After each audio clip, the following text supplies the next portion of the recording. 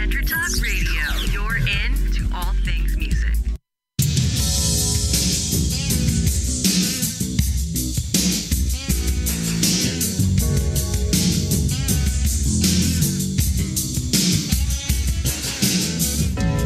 Welcome to Intersect Radio, where music, faith, and life converge. With your host, Aaron the A-Train Smith.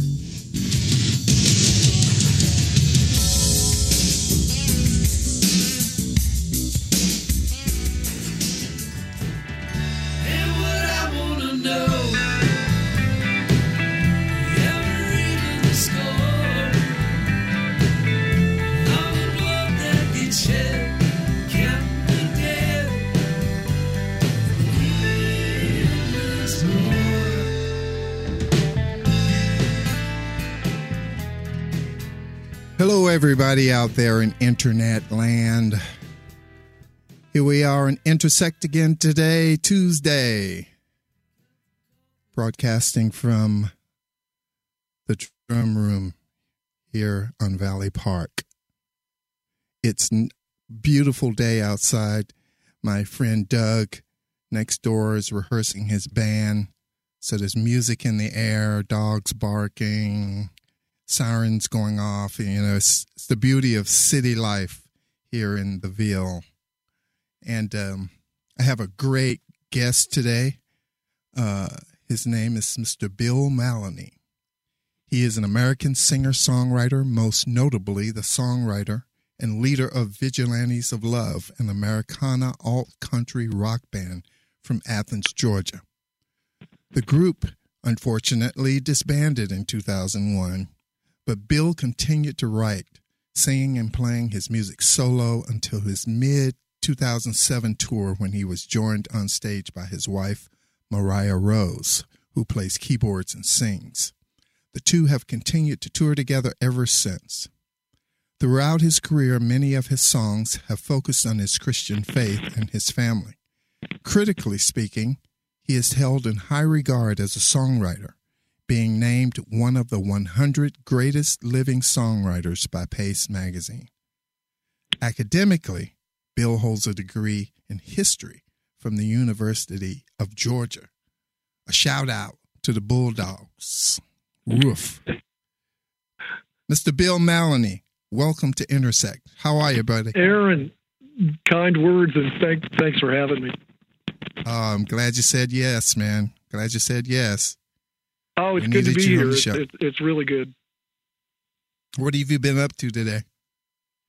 I've been working on a new record. I write about 50 songs a year, so I kind of do the quick demos. You know, they're not really, sophisticated demos, just a couple quick ideas, and then I come back and start, hammering through those things and seeing what's going to make the cut or what's going to go for another record. I tend to write sort of a batch of conceptual songs, Aaron, and so like the track that you guys just played is off the new album, Forest Full of Wolves, probably the most political song on the track. I tell people it was a resist record after 45 was elected, and I don't usually go there, but I felt like just given the state of the union, so to speak, or the state of disunion, it was time to have some of those songs go in that direction. But it's also a record full of love songs. There are quite a few love songs on it because I think that's the epicenter of how we stay strong in the midst of things that don't seem to be, going well, when stuff like basic love and compassion kind of get thrown under the bus, so to speak. Mm-hmm. Anyway, all that to say, today, long-winded answer, I'm just working on demos for a record that might come up this year. Toward the end of the year, maybe there's a reissue of the vinyl Killing Floor, which was the third album we did with Mark Hurd producing, and that record is the one that sprung Vigilantes of Love back in '92. So it's kind of nice. We're actually releasing that on vinyl. It was one of those Kickstarter program things. So that's kind of a cool thing. I'm looking forward to that. Drops in November. That's great. Cool. How many records have you done? Officially, there have been 80. But that doesn't count a lot of the. There was a time period when we were really broke, and it was after the band broke up, and I'd been through a divorce, and things were. It was really tight, and I was releasing stuff basically on 1 and 2 tracks through a little small company up in Chicago called Fundamental Records, and it was just coming out as kind of like a you buy onto the catalog, and I would release like 12 songs a month. So those songs, I don't even actually know where some of them are now. I don't remember them. There were about 100 songs, 120 songs done over a year and a half period. But anyway, it was just a way to kind of connect the dots. You know how it is. I mean, you're a musician. You know, some days are feast and some days are famine, and you just connect the dots. So that's been one of the driving dynamics. So, you just dropped a record, and you hope to do another one by the end of the year? Probably get one out by the end of the year if things go well. Yeah, I'm just in the very front end stages right now. So yeah. Forest Full of Wolves is the record that I was referring to, and that's what you just heard there. That showed up in January, so we released that, and I'm really fortunate. I'm blessed. I don't mind using that word. I've got a handful of fans. It's not many, but it's a handful of ardent fans they've just been very good about staying up with what I do, and that's supremely helpful, and it's also encouraging too at this day and age when the lifespan of an average band or an artist is 2, 3, maybe 4 records. And, it's just a rough place to be. Mm-hmm. How do you distribute your music these days? Most of the stuff, Aaron, I run up on Bandcamp, which is a pretty good, and there's no strings attached to it. People can stream it, and listen to it, or they can, sustain the artist and buy them. And I don't like the side of it. If one of the things that happened after the whole, sorting through the rubble of the big industry sort of falling apart and, independent music taking charge again, the artist nowadays has to do everything. He or she has to be their own promoter, their own, flim flam hoodoo. You ought to buy this and not that kind of person. I detest that side of it. I really do. To me, it's just a hairbreadth away from boasting, and I don't really like it. But I've been lucky with people doing a fair degree of word of mouth. I don't sell a lot of records, Aaron, but I sell enough to people who are, also listening to Americana bands that I really like. Some of the newer groups. I guess Wilco and Sunvolt wouldn't be new anymore necessarily, but they have a toe in the water of the older stuff. Like the Burrito Brothers or Graham Parsons or the Byrds, or even further back, into real old school country. Like Jimmie Rodgers or folks like that. So my fans are fairly astute, it seems like, when it comes to music, and I really treasure that, and I take that trust, fairly deeply, and try to make sure they're satisfied with what I'm doing. So yeah. So tell me, how did you and when did you start writing songs? What was the motivation to that? Yeah, I was a drummer first. My dad was a semi-pro jazz drummer, and so the house was always full of really groovy, great records. He was a big fan of Dave Brubeck and Paul Desmond, but he would also put on folks like Philly Joe Jones and Elvin Jones. And I love listening to that stuff. I didn't necessarily know who the artists were, but later on I did find out. And it's like, oh, well, so, why is it that, John Coltrane, why is it that Jimi Hendrix kind of sounds like he's riffing John Coltrane? Well, there's a reason for that, because Jimmy was, and so I loved hearing it, but I was surrounded by that growing up. I took, the deal with my parents about buying me a drum kit. This is when I was like 12, 13, 14 years old, Aaron, was you have to take orchestral drums first. You got to learn the rudiments. So I finally did come up with a Gold Sparkle Ludwig kit on my 14th birthday, and then I just locked myself in a basement and started playing along to bands like Cream and the Hendrix Experience and people like that. People say, oh, music can corrupt youth. At least that's what they were saying in my day and age. It's like, actually, music was really pretty salvific for me. It kept me out of trouble, and it kept me focused on just trying to get better. But I didn't actually start playing guitar until I was 31. And that's when I'm talking like learning the first 3 chords, and then I just kind of kept at it. Yeah, I was really late in the game. So now, when did Vigilante start? We started officially in '91 in Athens, Georgia, and I'd been playing drums in a lot of other Athens bands, but fine honing my skills as kind of an acoustic player, and had come up with my first set of songs that I really liked, 40 or 50 songs, and the fellow that played keyboards in the band that I was working with at the time went to Germany one summer. Aaron, his name was Mark Hall, and he bought an accordion and brought it back. And so we just decided to be a folk duo. Well, pretty soon it was actually easier to book gigs as a folk duo than it was trying to put a 4 or 5 piece band in a room. So we did better as a duo in the Athens, Atlanta scene. This was back 1991, and we put these. The first record was Jugular, and we recorded that in 3 days in a barn. And then the next record was a little small label out in L.A. that put it together called Core Entertainment. That was Driving the Nails. And that record actually surfaced on the national radar. And we got a little bit of, just a nice little bit of ink. There was a magazine back then called Spin that reviewed it favorably. I think Rolling Stone did a little byword on it. But the next record was the one where Dan Russell and Fingerprint Records and Dr. Chuck Long and Mark Hurd became part of kind of a production team for us. And we were lucky to have Mark's just stunning production idea. He liked really kind of murky, garagey kind of mixes, and that's what he did with Killing Floor. And it resonated very, very well with the college indie scene. And then we had Pete Buckney. Pete came in and produced 3 or 4 songs for us, so it didn't hurt having his name on it either. So it kind of catapulted the thing, and that's kind of how I started. So by 94, 95, I was doing music full time, and writing. And when you started this venture, you had just started to play guitar. Pretty much. I'd been playing since, 84, somewhere around there. So I'd been on it like a little bit less than 10 years. The woodshedding was probably good 7 or 8 years. Yeah. All right. How many bands did you ever play drums in? And did you ever play drums on one of your own records? I do. I played drums on about half of Killing Floor, and I played drums on a couple other things on the first 2 records. I sure did. And I still do on all the stuff I play now. It's just very simple, straight, 2/4 stuff. That's really it. I don't get too far out there. I'm not, super syncopated like you are, but I do what I do, given, what I've got out here in the desert, so to speak. There's not a lot of musicians where we live. We live in a very rural area of northern New Mexico, and there are some great musicians here, but they're not necessarily playing, Americana. A lot of ranchero music and things like that, which I love. But it's not like I can find like a rock bass player necessarily. So what it did was, over the last 10 years, it's forced me to learn how to be a better guitarist. I picked up lap steel and learned bass the last few years. So I just kind of do it all and try to make it sound like a band. So, cool. Brian Quincy Newcomb, he paid me a huge compliment about 2 years ago. He said, I listened to these new records you're doing out in the desert. He said, I got to tell you, it sounds like there's a band in the room, like, 4 individual personalities each contribute. I said, Brian, that is the sweetest thing.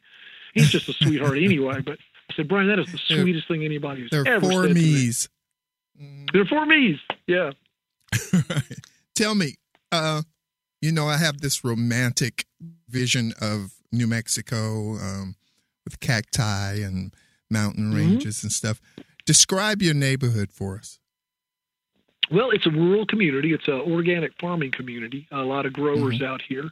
It's right on the pretty close to the Rio Grande. I mean, it's within about 2 miles, so there's a lot of tributaries coming off the mountains. For us out here, it's very important to get a reasonable snowfall, because the snow melt is what fills the tributaries and the rivers, and that's what the growers use. So northern New Mexico is right. Yeah, it is cactus, but it's not, it's not doo-you. It's not that. It's not cow skulls in the desert or anything like that. I'm a minority out here, actually, because of the Latino population. New Mexico is a very poor state, but it's a state with an unbelievable depth of potential. Like you've already mentioned, some of it because of the beauty, because of the mountains, but some of it just because the spirit of the people have withstood so much. How can I say this tactfully? Intrusion from white world that tends to want to come in and price tag it and own it and market it, and it hasn't always worked out so well for the locals, so to speak. And when I say locals, I'm talking 8 or 9 generations back. That's the kind of community I live in that people can remember. They didn't move very far away. Taos is fairly close. Santa Fe is the big town for us, but even Santa Fe is arty as it is. It's not a huge city. And I kind of like a little of the lacking the metro sheen. I had so much of that living on the East Coast and traveling that 85, 95 corridors. I know you toured, all over the place. I mean, where is there a place you haven't been? And I kind of like being able to kind of become invisible out here, to a certain. Does that make sense? You know what I mean? I kind of that makes a lot of sense to me. The heavy duty metro. There's just a lot of stimuli response, I think, involved in it, and I think I might be over it. So, well, the only thing I have to do is join a monastery. That's it. Yeah. When I used to live in California, and I was commuting not even then, when I was going home to North Carolina from Sacramento, Oh, right. Albuquerque was always the oasis. Stop in Albuquerque, spend the night, hang out for the day, leave the next day. It was just something about Albuquerque. It was just something romantic. Did you ever get that into Old Town Albuquerque? Yeah. Yeah. See, that is the New Mexico that I live in. That's it. Mm-hmm. It's very unchanged to the forces of modernity. There's, you really got to look hard to find a Starbucks, so to speak, or anything representative of that sort of. And I love it for that reason, because I had so much of that back there, and you just start realizing we grow a lot of our own food out here, Aaron. So that's kind of, it's a lot of work, but it's fun, and I never thought I could do it before. My skill set as far as playing music outside of music, it sucks. I can't do anything. I'm a true modern, I'm a consumer, and I sometimes hate myself for it. It's like, can't you contribute anything? So anyway, I'm getting my feet wet on things that I've never done before, but really. So what are you growing? What are you growing? Right now we're it's a little early for things like spinach, but we're growing, all kinds of squash and stuff like that. Those things tend to do pretty well. We're growing herbs. We have an herb garden that we keep up pretty well. Tried growing beans out here the first year.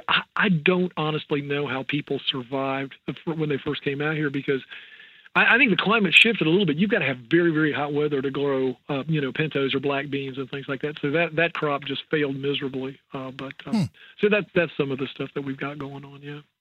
Okay. No chickens and cows? No, we haven't got there yet. We do talk about the chickens and the goats, though. Mariah was a part of a Mennonite community for a spell, so she got her hands. She was down in Dublin, Georgia. She and her family. She was a young teenage girl, and she had duties in the dairy. And she was really good at it. She loved it. She loved the farming side of it. And, she's a great dressmaker, seamstress and all of that. So she kind of fine-honed a lot of those, prairie home companion skills, so to speak. So she's kind of led the charge into. We had known each other in Atlanta. But she was married at the time. I knew her in Atlanta, and then there was like distance of like 10 or 15 years in between that. And I didn't know her. And then when I was playing through Lexington, Kentucky, I met her again, and I kind of vaguely remembered, but that's where the connection was. Mm-hmm. Cool. And you've been married how long now? We've been married 12 years. Cool. Congratulations. Well, yeah, I think your wife is Susan, right? Yes. Yeah, you guys have been married quite a spell. It'll be 10 years in February. There you go. Okay, good deal. Well, congratulations. Yeah. See? Thank you. I'm looking forward to that, man. That'll be, is she a musician as well? Does she play? No, but she really likes music, and we like the same kind of music, which is really great, Right on. Yeah. Your tastes are pretty eclectic, though. You go everywhere with your musical taste, I think, don't you? Yeah. Yeah, I do. I like one kind of music, and that's good music.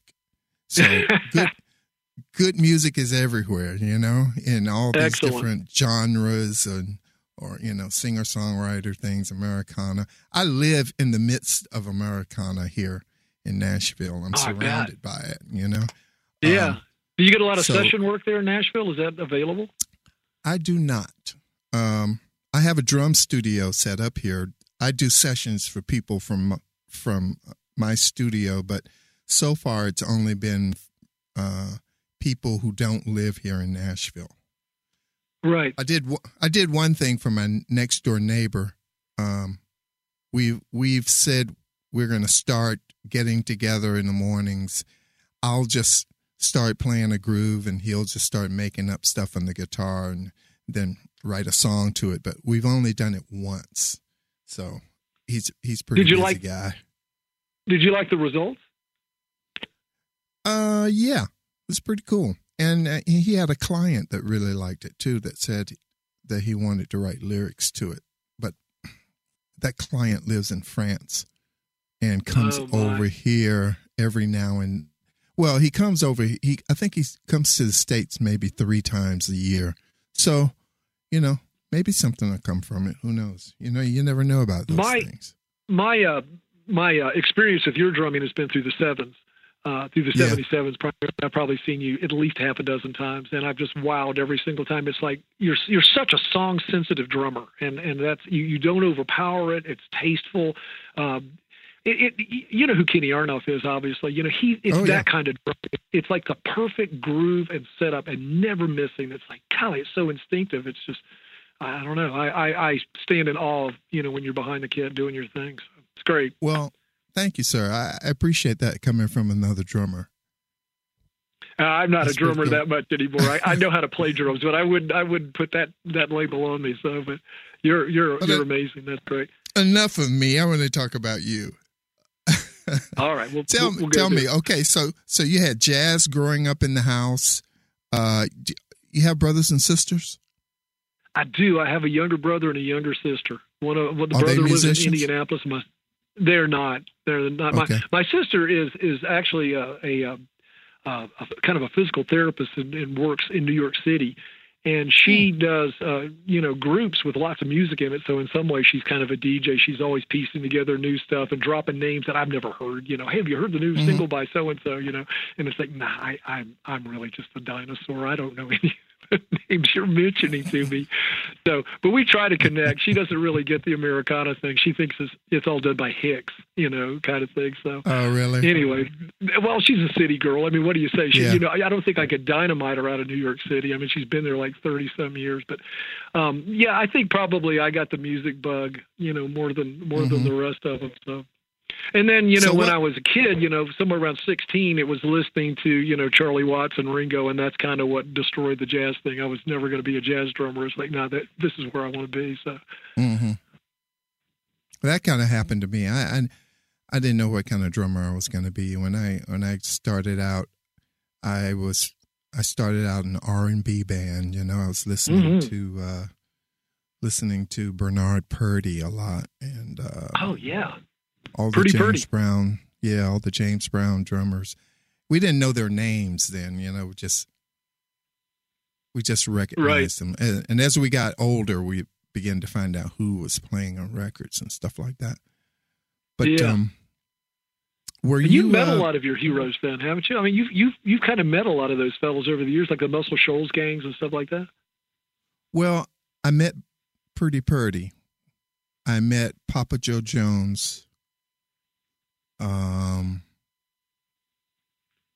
Vinnie Colaiuta, Steve Smith, nice. Tony Williams. Tony Williams is a monster. Yeah, he was. Excuse me, but I'm having one of those moments. Who was the drummer with Jimi Hendrix? Oh, Mitch Mitchell. Thank you so much. Well, Mitch Mitchell was in The Experience, and then Buddy Miles. Billy Cox. Buddy Miles, yeah. Buddy Miles, yeah. Buddy Miles and Billy Cox were in the Band of Gypsies, yeah.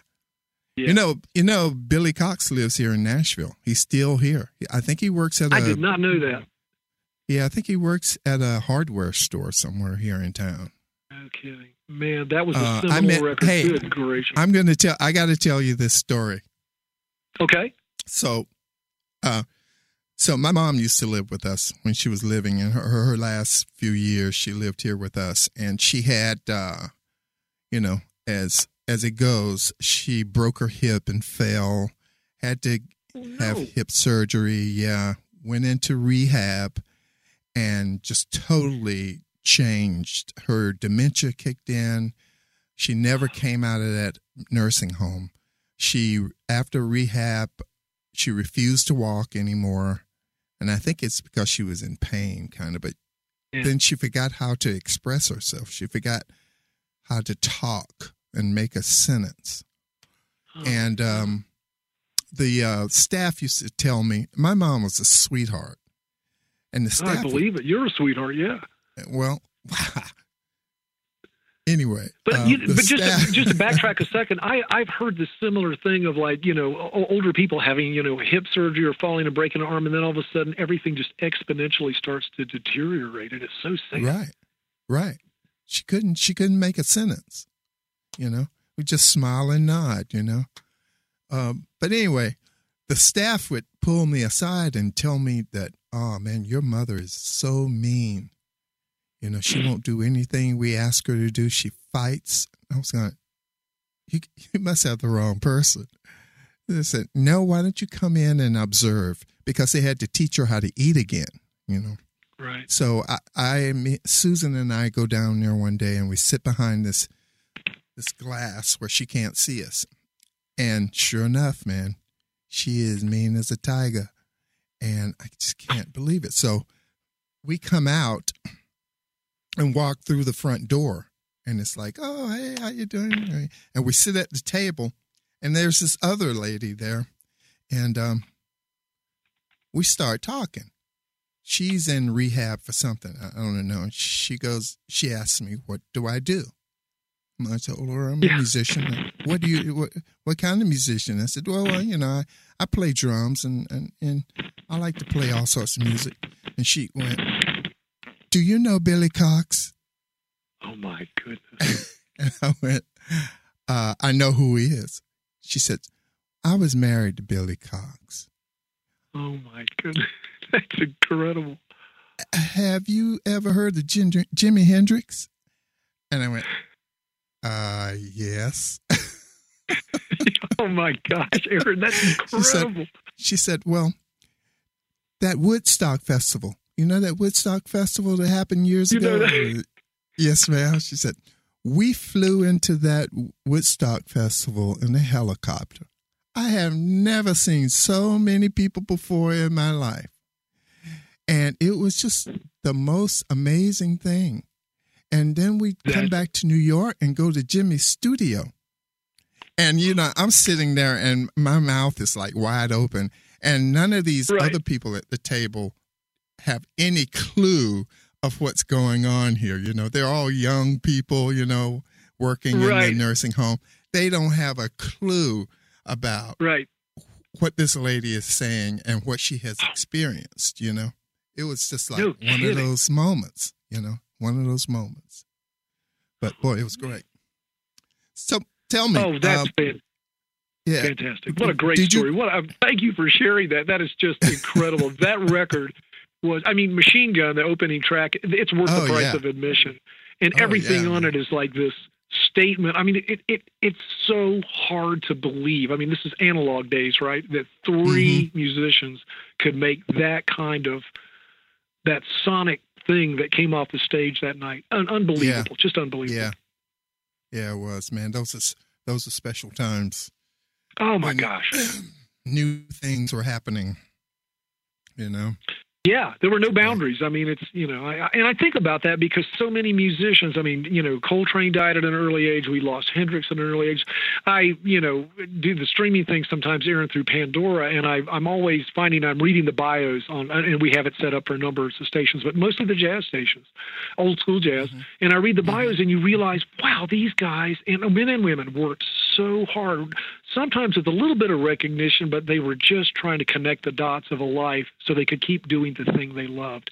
And they didn't know, sometimes they disappeared. I mean, they really did fall through the cracks, literally in some ways, you know, and by the end of their life, you know, people just lost track of them, but they, you know, played on, you know, a Bill Evans record or some massive thing, you know, Red Garland or Ben Webster, all those guys, you know, it's like, life was not neat and tidy, and they weren't going to get the cover of Rolling Stone. They might get a write-up in Downbeat back then, but you realize that took a lot of courage, a special sort of risk those guys and girls were taking back then. And I really do just stand in awe of that sort of energy, you know, that they put out, because they just wanted to play their instrument. Yeah, it's like you know, John Ellis wrote a review on one of your records, and he made a statement. He said, making art is a risky economic proposition. Yeah, I know John. Yeah. Here. Yeah, and it is. Man, you know, you got to be dedicated. You know, it takes a lot of guts to want to be an artist and to go for it. You know, I think that's true. There's always something to explore. And people have said, well, you know, 80 records. I mean, I truly understand this. People said, well, you know, I understand when people stop listening. We were fortunate to have Buddy Miller produce a record. It's about 20 years old now, Audible Sigh. We had all the guests in Nashville playing on the thing. You know, Brady Blade, you know, played drums on it. Oh, yeah. Emmylou came in and sang on a track, but the core of the band was still Vigilantes. But Buddy contributed like a 12-string part, and Tammy Rogers played a fiddle part. And it was great having Julie. Julie sang on 6 or 7 songs, and it came out really, really well. But at the end of the day, I sort of felt like a lot of people, the record took off in England, but it didn't take off in America very much. There was a handful of people, mostly the Cornerstone crowd, and God bless them for being there for us. But it was hard to sustain the band after that because they kept coming to me saying, well, we've done this record. We're getting these comparisons to the Americana bands, Uncle Tupelo and Sun Volt. And why are we not? We just didn't know the right people. And you start realizing there's a sad side of music where sometimes it is an inner circle and sometimes it is who you know. And you try not to dwell on that because if you do, it'll make you bitter. And that's not a good place to be. So you just take it as it comes, and that's what those guys that I mentioned earlier in the jazz world, they were taking it as it came. And I've tried to kind of do that too and just keep pressing on. And I understand it when people say, hey, well, record number 80, I've got 40 Bill Malley records that I'm like, right, how many do you need, for crying out loud? You don't need 80 or 81, but I need them. I have to keep making it or there's something inside me that's not happy. So that's the reason why I keep digging and exploring and seeing what happens. So, and if people come on board, then I'm grateful. But if not, I totally understand it, Was it economics that broke up the band?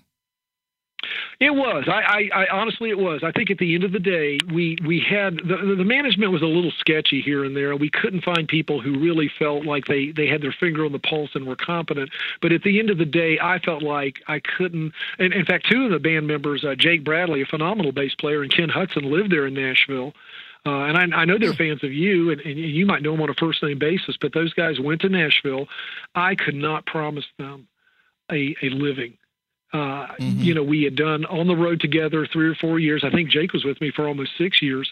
And I called them together after we did a record called Summershine in 2001. It got great reviews, but the label was pretty sketchy about it, about promoting it. But 9/11 hit, and that was when everything went into sort of freeze frame. Nobody knew what was going to happen next, and the record industry in some ways kind of died. So we had a meeting in January of 2002 in my kitchen, and I said, look, there's a van out there, and we can get in that van and do 180 shows trying to promote this record, or we can call it quits. And we do it with honor and we do it with love, or we can get in there and slog it out again. But I personally don't think anything's going to happen. There's no energy behind this thing that we've had to offer. And everybody, I said, get back to me. You don't have to answer now. And pretty much, I think everybody had come with their answer already. Everybody was saying, well, let's just put the period at the end of a sentence and let it be. And that's when we called it off. And it was economics. Man. Yeah, it was just, you got to be able to promise people something when they're playing in your band, and when you can't do it, it's like, well, and they're all doing well. I'm glad for them. They've all improved as musicians. They've gotten even better than they were then. So I know that's exciting for them, and they've stayed working, and that's very cool too. Yeah. So it was like your band. It wasn't like a collective. Not really. No, it wasn't really. I wanted the illusion of a band, to a certain extent, because I wanted the fellowship of a band, to tell you the truth, Aaron. More than anything, all those early Beatles movies, like Hard Day's Night, I really thought, wow, those guys are just like family. I want a family like that. And honestly, I know that sounds infantile and kind of juvenile in some ways, but that's really how I wanted a band to be. But nobody else is writing, so it sort of all worked. I did the writing, and then we all got together, rehearsed it, made the record, went out and played behind it.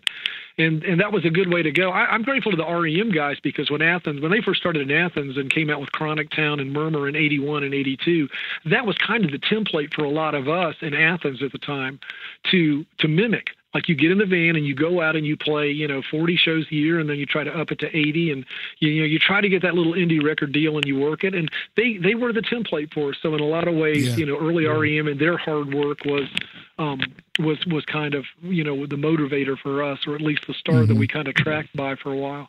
A lot of people don't remember that the REM guys, because I knew Peter Buck pretty well, and all the guys in the band really, they were pretty high profile in Athens. But I just want to say this about that. People fail they forget that REM, for the first 2 years when they were out there, they were sleeping on the stages a lot of times of the club they just played in, because they couldn't afford a hotel room. And the manager of the club would come let them out the next morning. That's the commitment to those early records that they had. They still hadn't made it yet, and they were still just barely getting by. Man, didn't know that. Yeah, I didn't know it either. They could always come back to Athens and play the sold-out show at the 40 Watt Club, and that would pay everybody's rent for a month. But they were working hard, and God bless them. It didn't happen overnight, and they were fine-honing their skills. So yeah, it was fun to watch that development with those guys as they were making records. Do you know Matthew Ryan? I do know Matthew. He's a good heart. I like Matthew a lot. He says the same thing about you. I saw him this morning. He's next door having a rehearsal. Oh, very good. Yeah, I can't. He's working with another band now. I think I can't remember who they are. Well, it's Steve Latinations on drums, Doug Lancio on guitar, and I can't remember the bass player's name. I just met the bass player this morning. Right on. Can't remember his name. But yeah, he's getting ready to start a regular Wednesday night show at a club here in Nashville, and I think they're going to the UK for 2 weeks. Right on. That's July. great. Well, good for him. Yeah. He is one of the lyrically edgiest songwriters. His stuff can get pretty dark, and it's pretty moody. But his early records, Mayday was the first one, and I think the second one was called East Autumn Grin. I still play them. They just don't age. Really? He just delivers this really. His drummer was a producer drummer named, I think, Craig Comp was his name. Oh, I don't know yeah. if you recognize that. Yeah, Craig Comp. Yeah.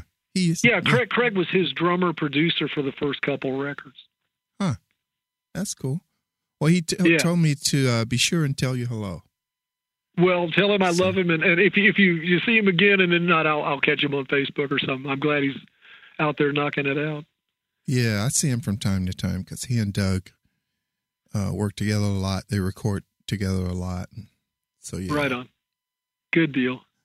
He's a very gifted songwriter, and he's kept at it. He's always got his. He's that combination. I think Matt is kind of the combination between like the Clash and Tom Waits, and he's got his own thing, no doubt about it. But he loves those reference points. I can hear that in his music. Okay. Wow. So tell me, which one of your records was the hardest to make? The hardest to make was probably the record we did for a Nashville label. The record was called Summershine, and it was kind of a nod to the sort of West Coast psychedelia. I've always been a fan of the neo-psychedelia thing, even when it crossed with the Americana thing, like in the Burrito Brothers or the Byrds.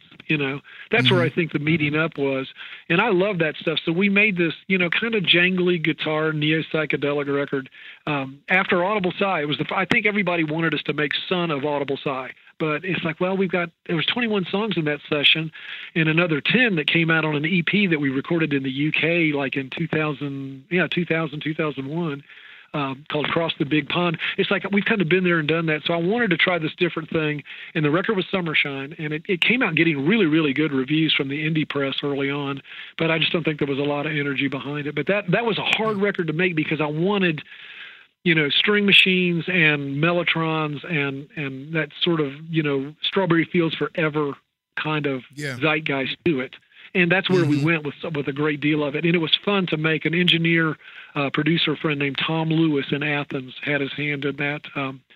And he was up inside it deep. I don't know that Tom slept on some nights. We would walk out of the studio at midnight, and I'd be back at 10 the next morning, and Tom would just be there looking haggard, and he would already have 3 mixes of the song we just finished the night before done. And he said, well, so what do you think of this? And Tom was he was so just deep inside it. Anyway, it was a fun record to make, but it was a very challenging record to make as well. Mm-hmm. And when did you make this record? That record was 2001, 2002, somewhere around that general area. We probably recorded in late 2000 and released it in the middle of 2001. Mm-hmm. Because it was right as I remembered, it was right in front of 9/11, and it had been out for a couple of 3 months, and then all of a sudden we realized we had this tour planned of England, and all kinds of promises made. You know the story, this and that, and things just didn't happen.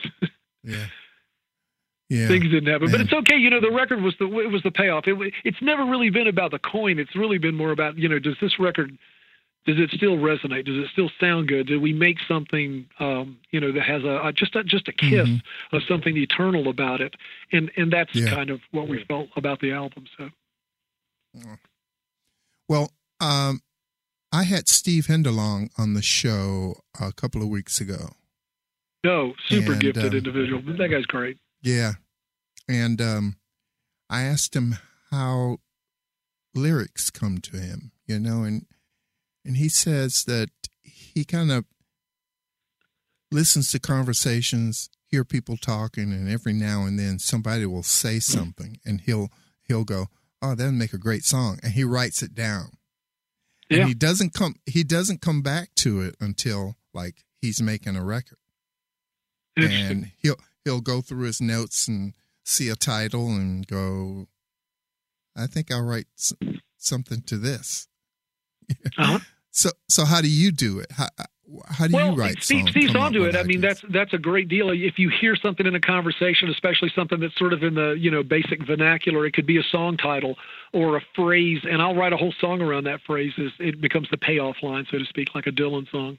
And then there are other things that are more thematic or conceptual that I'll think of. I was, even though I necessarily wouldn't recommend his life as like the most exemplary life, I kind of became a little bit of a mini scholar on Jack Kerouac. He really was in some ways kind of like what Coltrane was to the alto sax and or the soprano sax. Kerouac was that to the English language. He just kind of imploded it, blew it up, exploded it, and it doesn't mean all of it was great because he was navigating uncharted waters. But I do like a lot of that stream of consciousness thing that's grounded in very much an Americana thing, the American experience. He liked overhearing conversations at diners. He liked, trying to make eye contact with a beautiful young lady at a bar or something and hearing the conversations float around it. And he would write about this sort of stuff. It was very liberating to realize that I didn't have to write in a very clinical sort of fashion. So there's a certain stream of consciousness. I call it sort of taking snapshots. If you listen to the old song, it actually broke the band nationally. It was a song called Welcome to Struggleville, but it's a very snapshot sort of somewhat biblically referenced song that goes through different sort of images. And I like that cascading sort of image approach to things, and then, rallying the song together with a batch of songs and saying, this is a conceptual kind of record. And putting them there. But I'll have songs that I sort of classify as like political songs, like this recent record, like I said, was a Resist record with a few love songs sprinkled in. But I had those songs specifically grouped together as kind of, friends and neighbors. They were all going to come out together because it reinforces the theme of, resist. And let's get back to this thing that's what's making us sick, what's making our hearts cold, what's making us, lack love and compassion. Why are we becoming fearful and protective when we ought to be reaching out? That was kind of the bigger theme. And I think that strides both sides of the aisle. It doesn't really matter what political party. It's like these are things that if you're a person of faith, and particularly of Christian faith, I think that's a rally cry for all of us to sort of, wake up and say, now, am I succumbing to the fear of the age, or how do I push back against that? So that's what Forest Full of Wolves was about. I don't very rarely write political records. Most of the stuff, kind of being a son of the South has a certain degree of southernness to it. But definitely the American experience is kind of the thing I draw from. So I've read, books, by Kerouac or biographies of Woody Guthrie, people like that, people, way back in the, on the highways and byways of America, especially when it was down and out. And I'm a big fan of that era of American history of sort of like the 20s into the Great Depression and on through World War II. That would include the Great Depression and the Dust Bowl and all of that. That's kind of standard stuff for, folk singers, Americana singer-songwriters. I use that a lot. I get into that world. Yeah, I can hear that. I want it to sound authentic, and I think, you've been in a touring van before, a touring band, and you know how that works. There's not a lot of safety net out there, is there? You always feel like you're a little more vulnerable than the next fellow, and even though that's not the same thing as, hitching up a wagon and, going to Oklahoma and then, bottoming out and going to California. No, it's not the same thing as the Joad family in Grapes of Wrath, but it is an experience that's very immediate. All of a sudden, you recognize acts of kindness, like, you know, the hotel desk clerk that says, "Hey, good morning, there's more coffee over there." You recognize those acts of kindness. For some reason, when you're out there on the road, it means more. And those gestures of kindness and goodwill, I've learned to sort of say, wow, this is a great country. Everybody here has got the potential to be a conduit of kindness and love, and it doesn't even have to be dressed up necessarily with the agenda of, you know, trying to convert somebody, but it's just making the world a better place, if only for a moment. That's kind of what I walked away from years of touring with, Aaron. These 22 years of just hard touring. That's kind of what I walked away with. It's like, wow, there's this spirit of goodness in the American people. How can we make that even? And yes, a lot of them were believers, but how can I take that? How can I contribute to that? What's my role in this as a songwriter? Yeah, I have another quick story, you know, regarding that. When I was on tour with Rich Mullins, we did this gig up in West Virginia somewhere. It was a little town, very rustic, you know. Took forever to get there because of the mountain climb, and once we got there, it was like drizzling and very like in the woods sort of thing, you know. And we check into the hotel, and it's dinner time, and we come downstairs, and we ask the clerk there, you know, where can we eat? And so she goes, well, you know, we have a diner connected to the hotel, and they're open until around 8 o'clock. And we said, what kind of food is it? She says, well, you know, regular diner food, hamburgers, French fries, hot dogs, shakes, and stuff like that.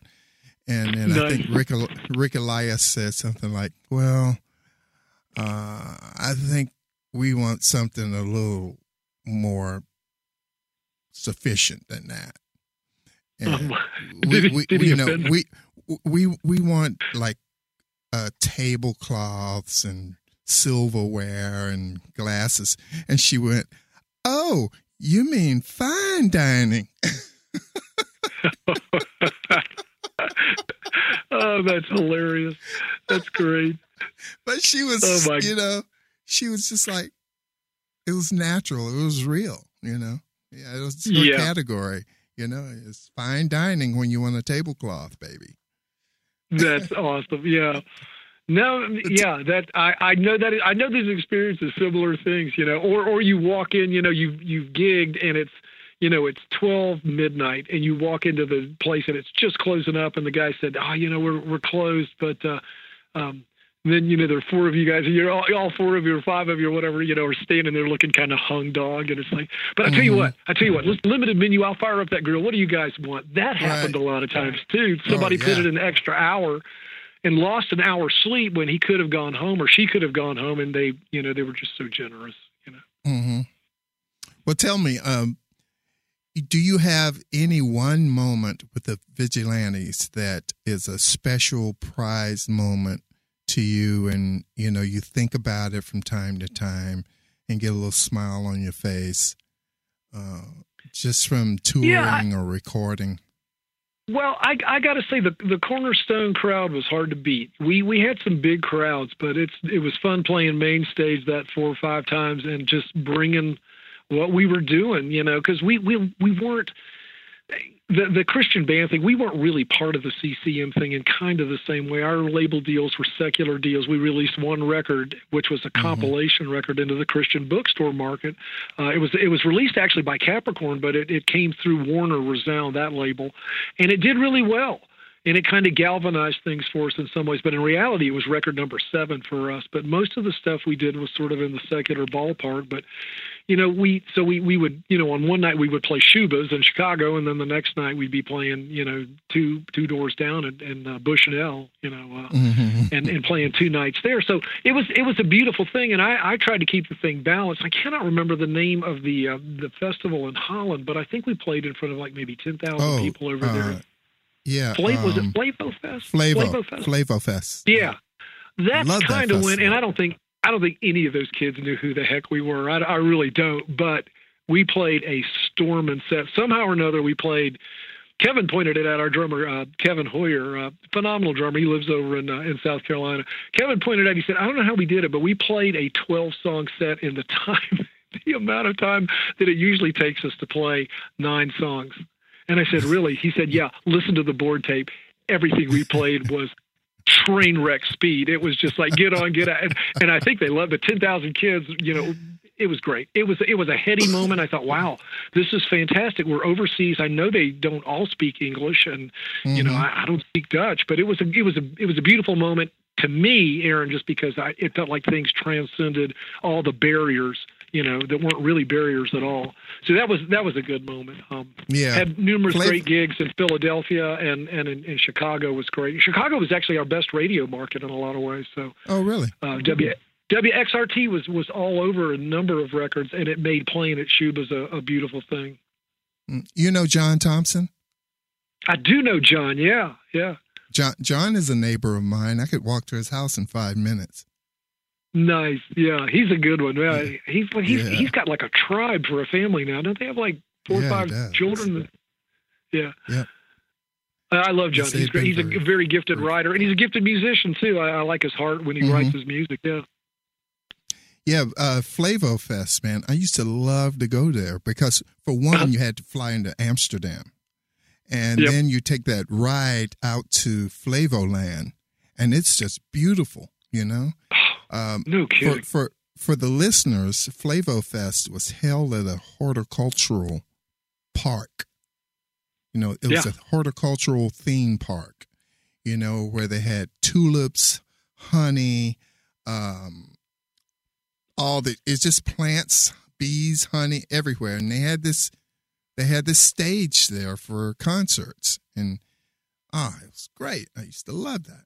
Just the beauty of Holland. Yeah. Right. Yeah. Yeah. And the windmills are right there in the background, just like this is, golly day. It's gorgeous. Yeah. Yeah. I wonder if they still have that festival. I don't know. We only played it the one time. But we were there 3 nights, playing the main stage and then some of the smaller tent stages. I know you guys did the same sort of thing, but I don't know. It was a lot of fun. I kind of miss that. I don't miss the flying side of it now. I think airports are a little more treacherous than they used to be, or at least baggage world. I lost a guitar on numerous flights. There was one flight in particular to the UK. We were on radio too. A guy named Bob Harris, who was a big Americana fan. He broadcast out of Nashville once in a while. They call him Whispering Bob. He has a real low FM radio voice. But he put together an Americana show, and Vigilantes. He was a big fan of Buddy Miller and Emmylou Harris, and Buddy was backing up Emmy and Spyboy at the time. So we got on board that thing, and Bob loved the band. So we did numerous shows in Bob's studio in London, and that was a good springboard for a number of tours. But after a while, Aaron, it was like, God, gear was going lost. It was getting wrecked. It's like, I can't bring this stuff over here anymore in good conscience, And you know how it is. It's hard making good music on bad equipment. So, the idea of getting like a cheaper guitar just wasn't going to work for me. So anyway, that kind of dried up. It became oversaturated because a lot of American singer-songwriters, guys and girls, started playing through there. But I think pretty much by 2007 or 8, it had kind of started to dry up. Yeah, it might be coming back again. Exciting times. Yeah. Oh, it was. Yeah, we used to play this festival. It was a Pentecostal music festival called Spring Harvest, and we would play Greenbelt and Flavo. Yeah, Greenbelt was fun. Yeah, they were all fun. And we used to take all of our equipment, all of it, in these huge big cases, and fly that stuff over there. I remember one time coming back from Greenbelt. We had a delay in our flight because they couldn't get our instruments on the flight because Glenn Campbell's organization had already taken up all the baggage space on the plane. Oh my. So everybody was taking all of their stuff, And so we just sat there at the airport. Yeah. It's like, man, you've got some great stories. That is truly awesome. You can't do that the only anymore. story I have about a guitar getting wrecked is that the guitar got wrecked. It was a 1969 Gibson J50 that Steve Earle's guitar techs there in Nashville had actually fixed up. The thing sounded great, but the top was actually unglued. It was coming off of it. It had been trounced so hard on the tarmac.